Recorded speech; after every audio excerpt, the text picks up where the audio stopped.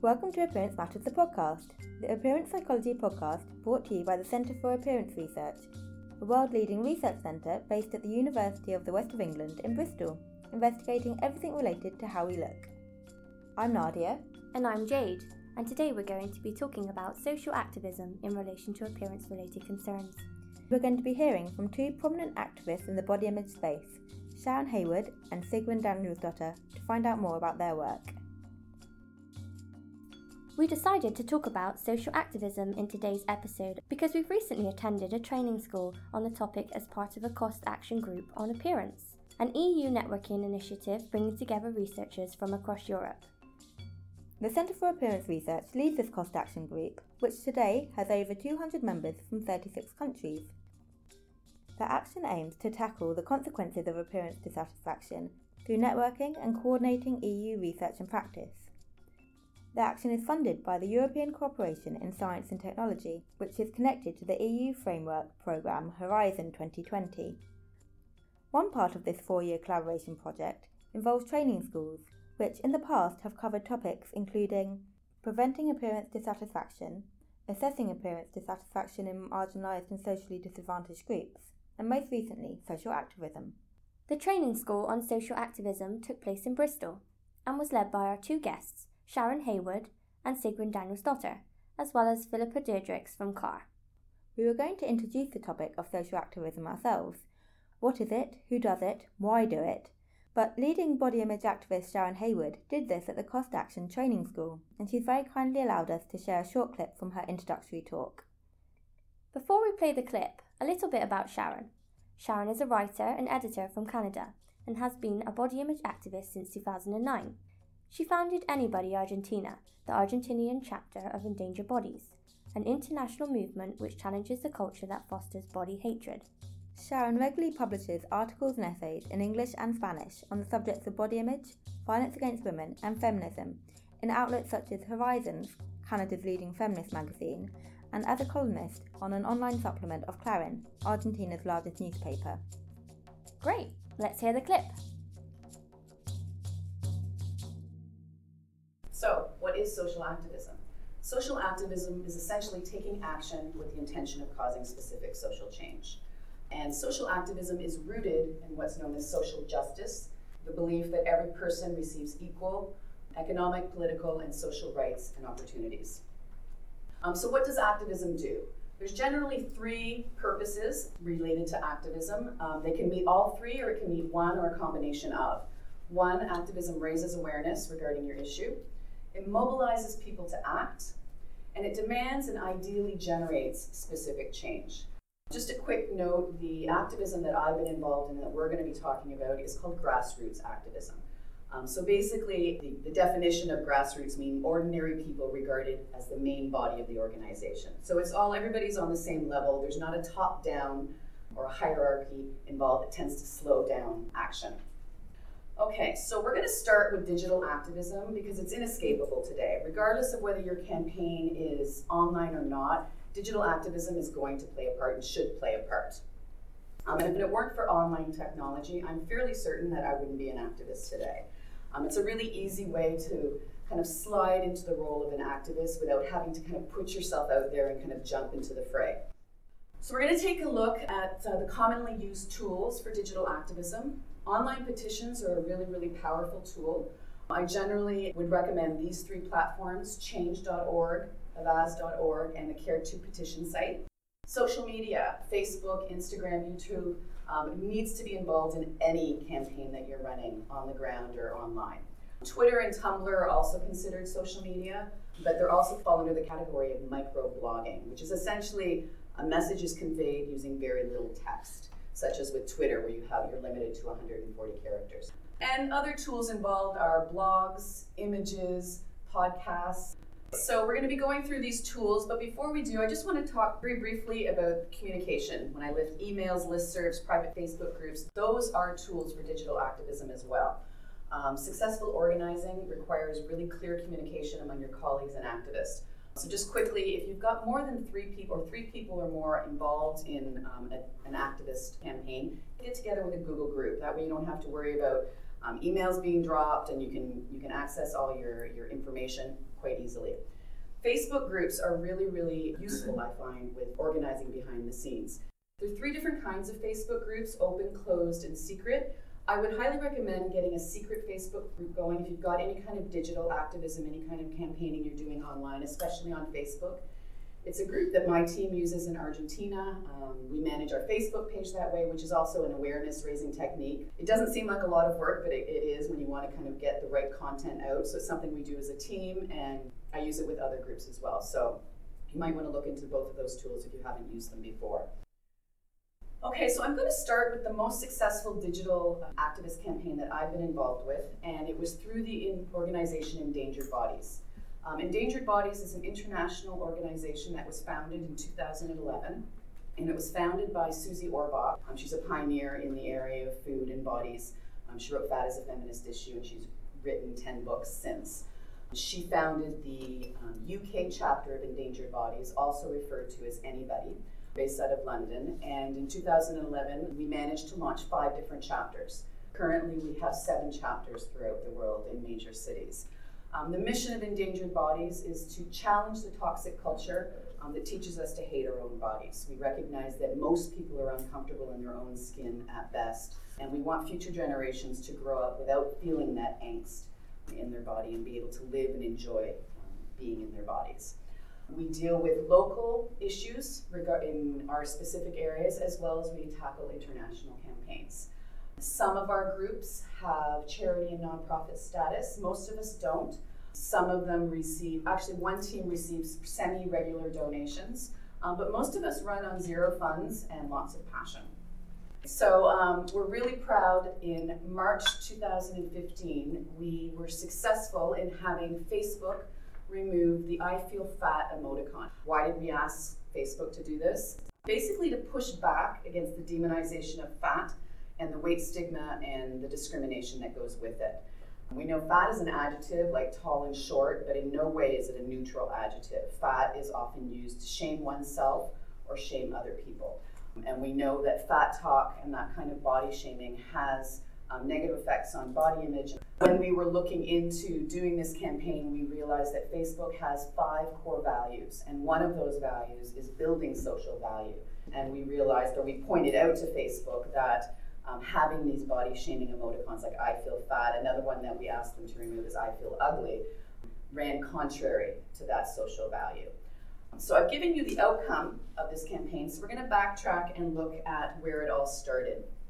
Back in October of 2014, one of the members of the Anybody UK team discovered the I Feel Fat emoticon. So we discussed it as a team in London and then opened it up to our international group, and we decided we're going to raise awareness through a Twitter party.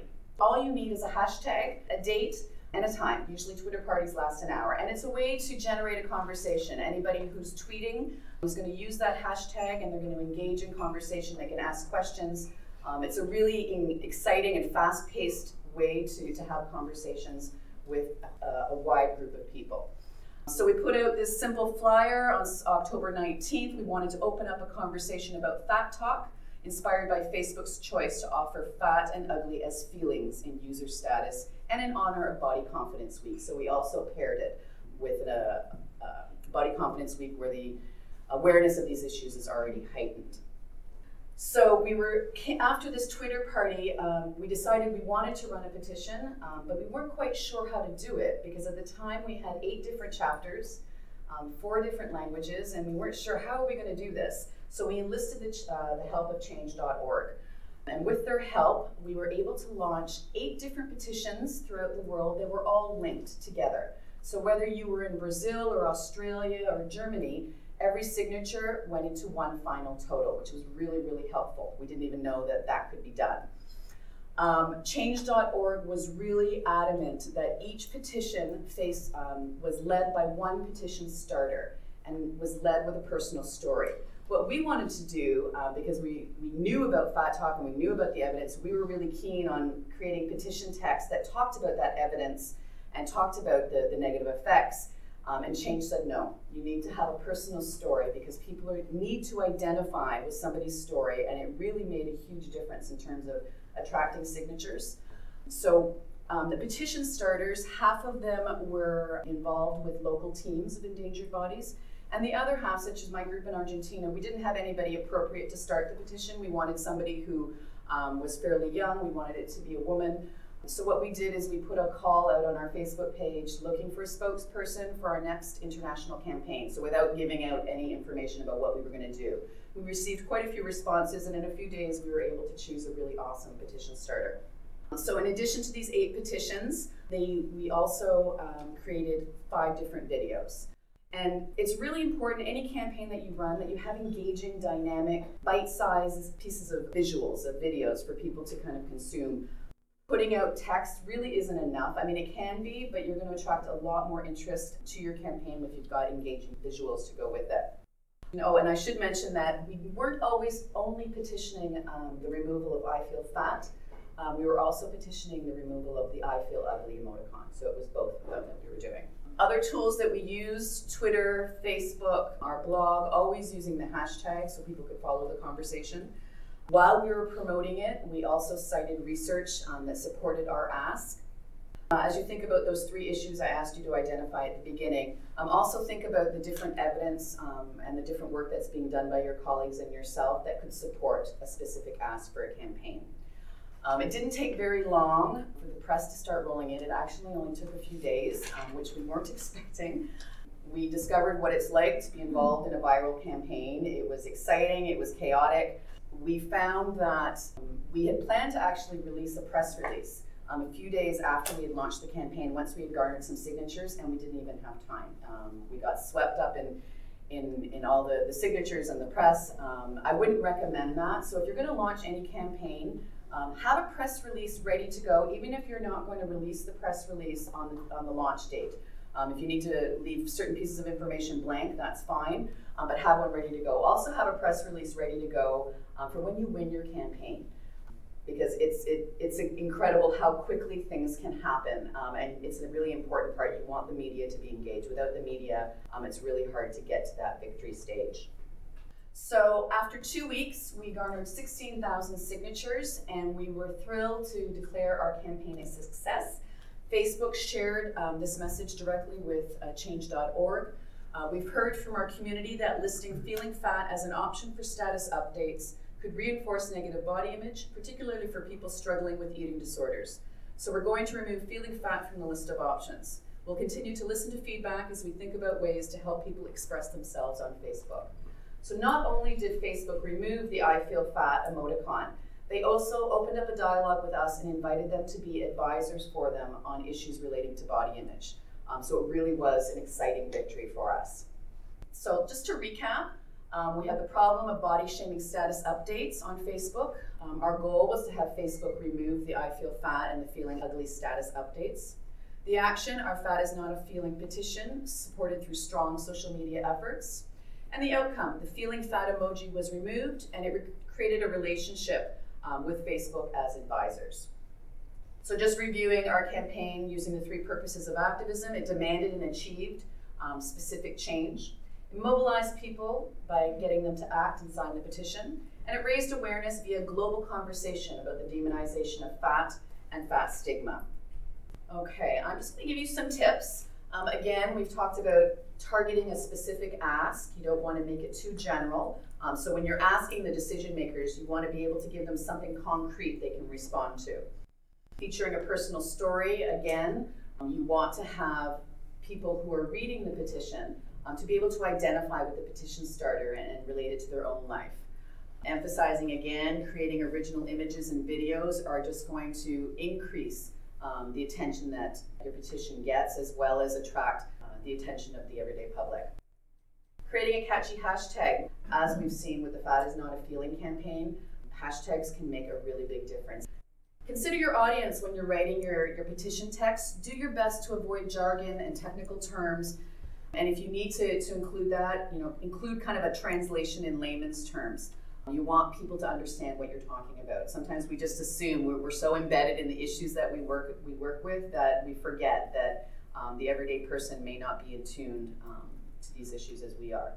And please avoid large caps. It's amazing how many petitions I see with large caps, and it's really not it's not good from an accessibility point of view. And the most important point is do your best to connect with a representative from the platform you're using and try to forge a relationship. Online petition sites are not heavily staffed, but if you can develop a relationship with them and get their support, because they have mail outs and they have thousands and thousands of people on their Twitter and their Facebook pages, so they can disseminate your petition in a way that you probably won't be able to reach as many people. That was Sharon Hayward introducing social activism at the Cost Action Training School on Social Activism in Bristol. Our next guest is Sigrun Danielsdottir from Iceland. Sigrun is a clinical psychologist and is the project manager for mental health promotion at the Directorate of Health in Iceland. Sigrun is founding president of the Icelandic Eating Disorders Association, as well as the Icelandic Association for Body Respect. Her work and research focuses on mental health promotion, body image, weight stigma, and weight-neutral approaches to health and well-being. Sigrun is also the author of the children's book Your Body is Brilliant, Body Respect for Children, which has been published in several countries across the world. Sigrun also leads the Cost Action EU Task Group on Social Activism, so we were very excited to be able to have a quick chat with her at the recent Cost Action Training School.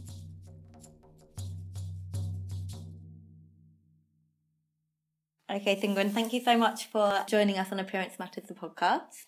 First off, why do you think social activism is important when it comes to appearance? Well, we're getting so many messages about appearance as it is, and most of them leave us with the feeling that there's something wrong with us, something wrong with our appearance, and so many people, businesses actually have a vested interest in keeping us dissatisfied. So there's really a need for some kind of counteraction to sort of neutralize all the negative messages that we're getting. And dissatisfaction with our bodies and appearance really have a negative impact on our emotional health and well-being, and even our physical health.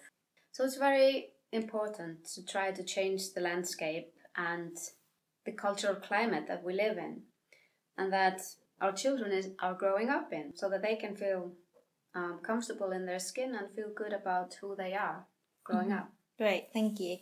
So you gave an excellent talk on weight stigma at the Cost Action Training School. Can you tell us a little bit about what weight stigma is and why we need to try and combat weight stigma? Right. So weight stigma is really just another form of social stigma, social injustice. And it's a very pervasive one, and to a large extent a socially sanctioned form of social injustice that affects a large part of the population in a very harmful way.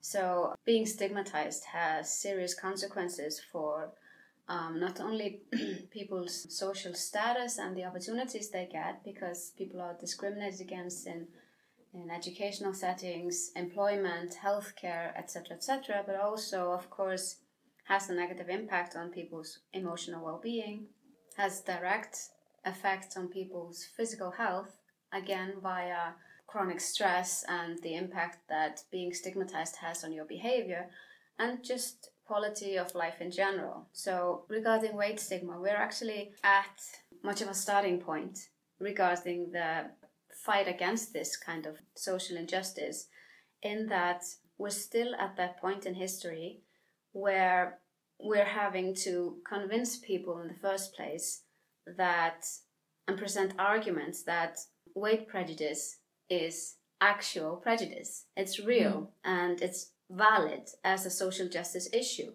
because a lot of people still think it's okay to have anti-fat attitudes and behaviors, and they don't see it as prejudice or bigotry. They just see it as justified beliefs and behaviors. Yeah, completely. Great. So I know you do a great deal of social activism work in Iceland concerning appearance-related issues. Can you tell us what you're working on at the moment? Yes, very happy to describe that. I talked a little bit about it at the presentation yesterday. So what we've been working on, the Association for Body Respect in Iceland, since this summer, is a photo expedition and social media campaign regarding the concept of the obesity epidemic.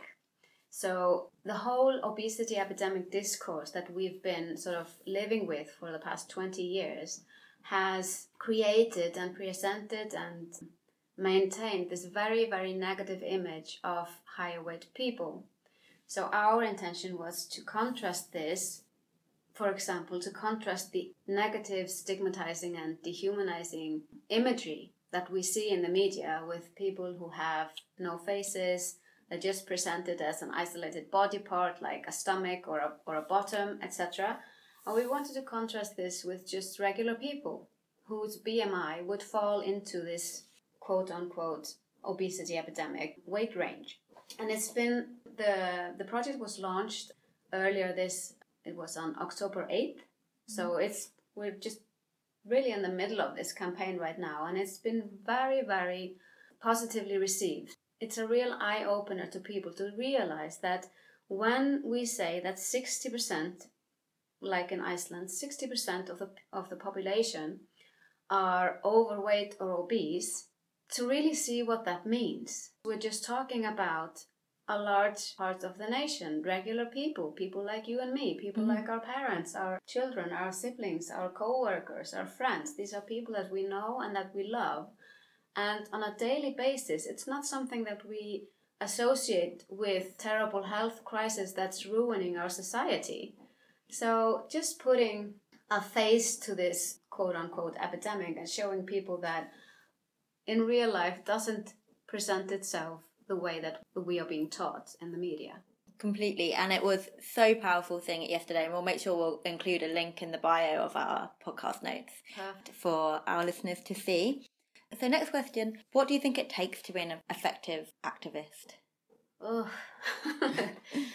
that's a really good question, and that's something that we were actually focusing on today at the earlier part of our training school here in Bristol, is that apparently there is a formula to it. You can actually lay out the steps and sort of be very strategic and very laying out your plan and having your eye on the target and aiming for success. But for us in Iceland, it hasn't happened that way. It's been it's been more spontaneous, a very creative process, very mindful of, we really only have like a handful of activists in Iceland who are really interested in doing things to change the culture. So we've been very mindful of not sort of over-tasking our group and not putting an overload regarding having meetings, developing a strategy, doing all the sort of groundwork, but rather just having a very interesting idea and just going ahead with it. So what it takes to be a successful activist, of course, depends on the context. And for sure, you're going to benefit from trying to be strategic about it. But you also have to be creative. You also have to have passion. So if there was any one ingredient, I would say passion. Because you have to invest so much energy and so much time, and you may not even reap the benefits, not soon, and for some people not even in their lifetime, really, with the end goal of equality, and also just to have fun with it. I think that's a very powerful tool to sort of draw out the ridiculousness of discrimination and the prejudiced views, because when you strip them down, they usually expose themselves as being really very stupid and very ridiculous and very nonsensical. So if you play with that a little bit, you can get people on board, because people don't want to associate themselves with stupid views or stupid ideas. So that can be a very fun approach. Yeah, completely. Yeah. And I think that's what really came across yesterday when you were talking about all of the things that you've been doing in Iceland. It's the energy and the enthusiasm and the passion and the fun that you're having doing this work, because it's largely unpaid and, you're doing this on top of, multiple other things. So I think they're really important ingredients to this kind of work. And also people get tired of criticism, so if you're approaching society with all these sort of negative messages about this is a problem, we need to fix this problem. It can often be effective, but it can also be a very boring discussion. Okay, so last question. What do you say the priority is for appearance-related social activism at the moment?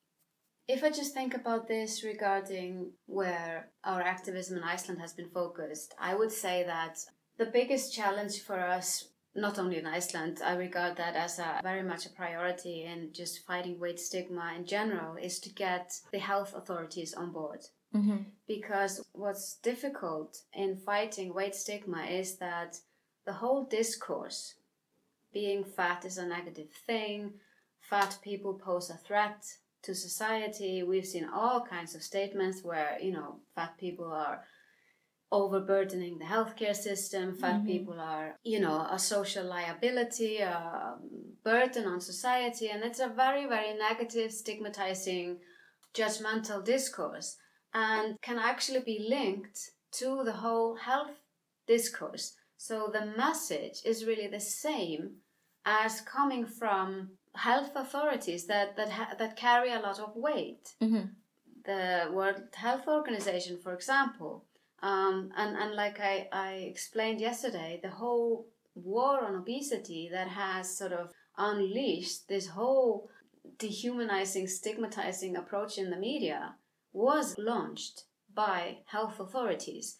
So as long as they keep feeding into this discussion, it's going to be very difficult to counteract, because people view it as very valid. And even, we've heard arguments and criticisms to our activism that we are being irresponsible. We're doing something very harmful by telling people that they are okay as they are, that they are valuable, and that they should hold their head up high and not feel bad about themselves. Because the idea is that if you're happy with yourself, you won't do anything to support your health, which is actually not true, because we have research showing that there's a relationship between body image and health behaviors in the opposite way. The better that you feel about your body, the more likely you are to take good care of it, and feeling shame and negative attitudes towards your body is actually providing a barrier for you to take good care of yourself. But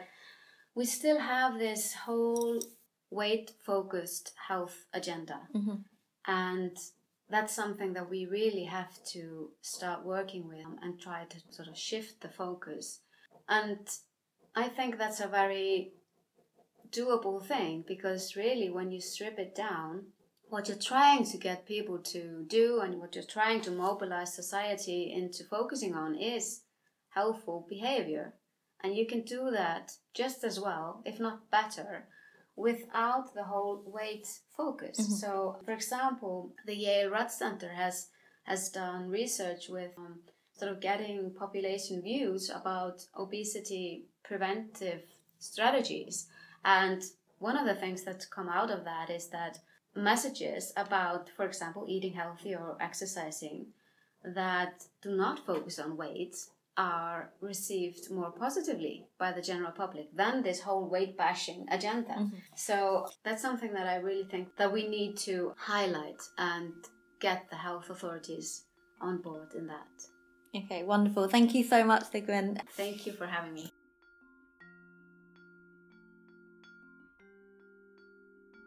That was Sigrun Danielsdottir talking to Nadia at the Cost Action Training School on Social Activism, which took place in Bristol this October. And that also brings us to the end of this episode, so a big thank you to both Sharon and Sigrun. If you'd like to find out more about the Cost Action, Sharon and Sigrun's work, and our research centre, you can find the links in this episode's description. Also, please take a moment to review and rate our podcast on iTunes. It really does help to get the podcast out there to more people.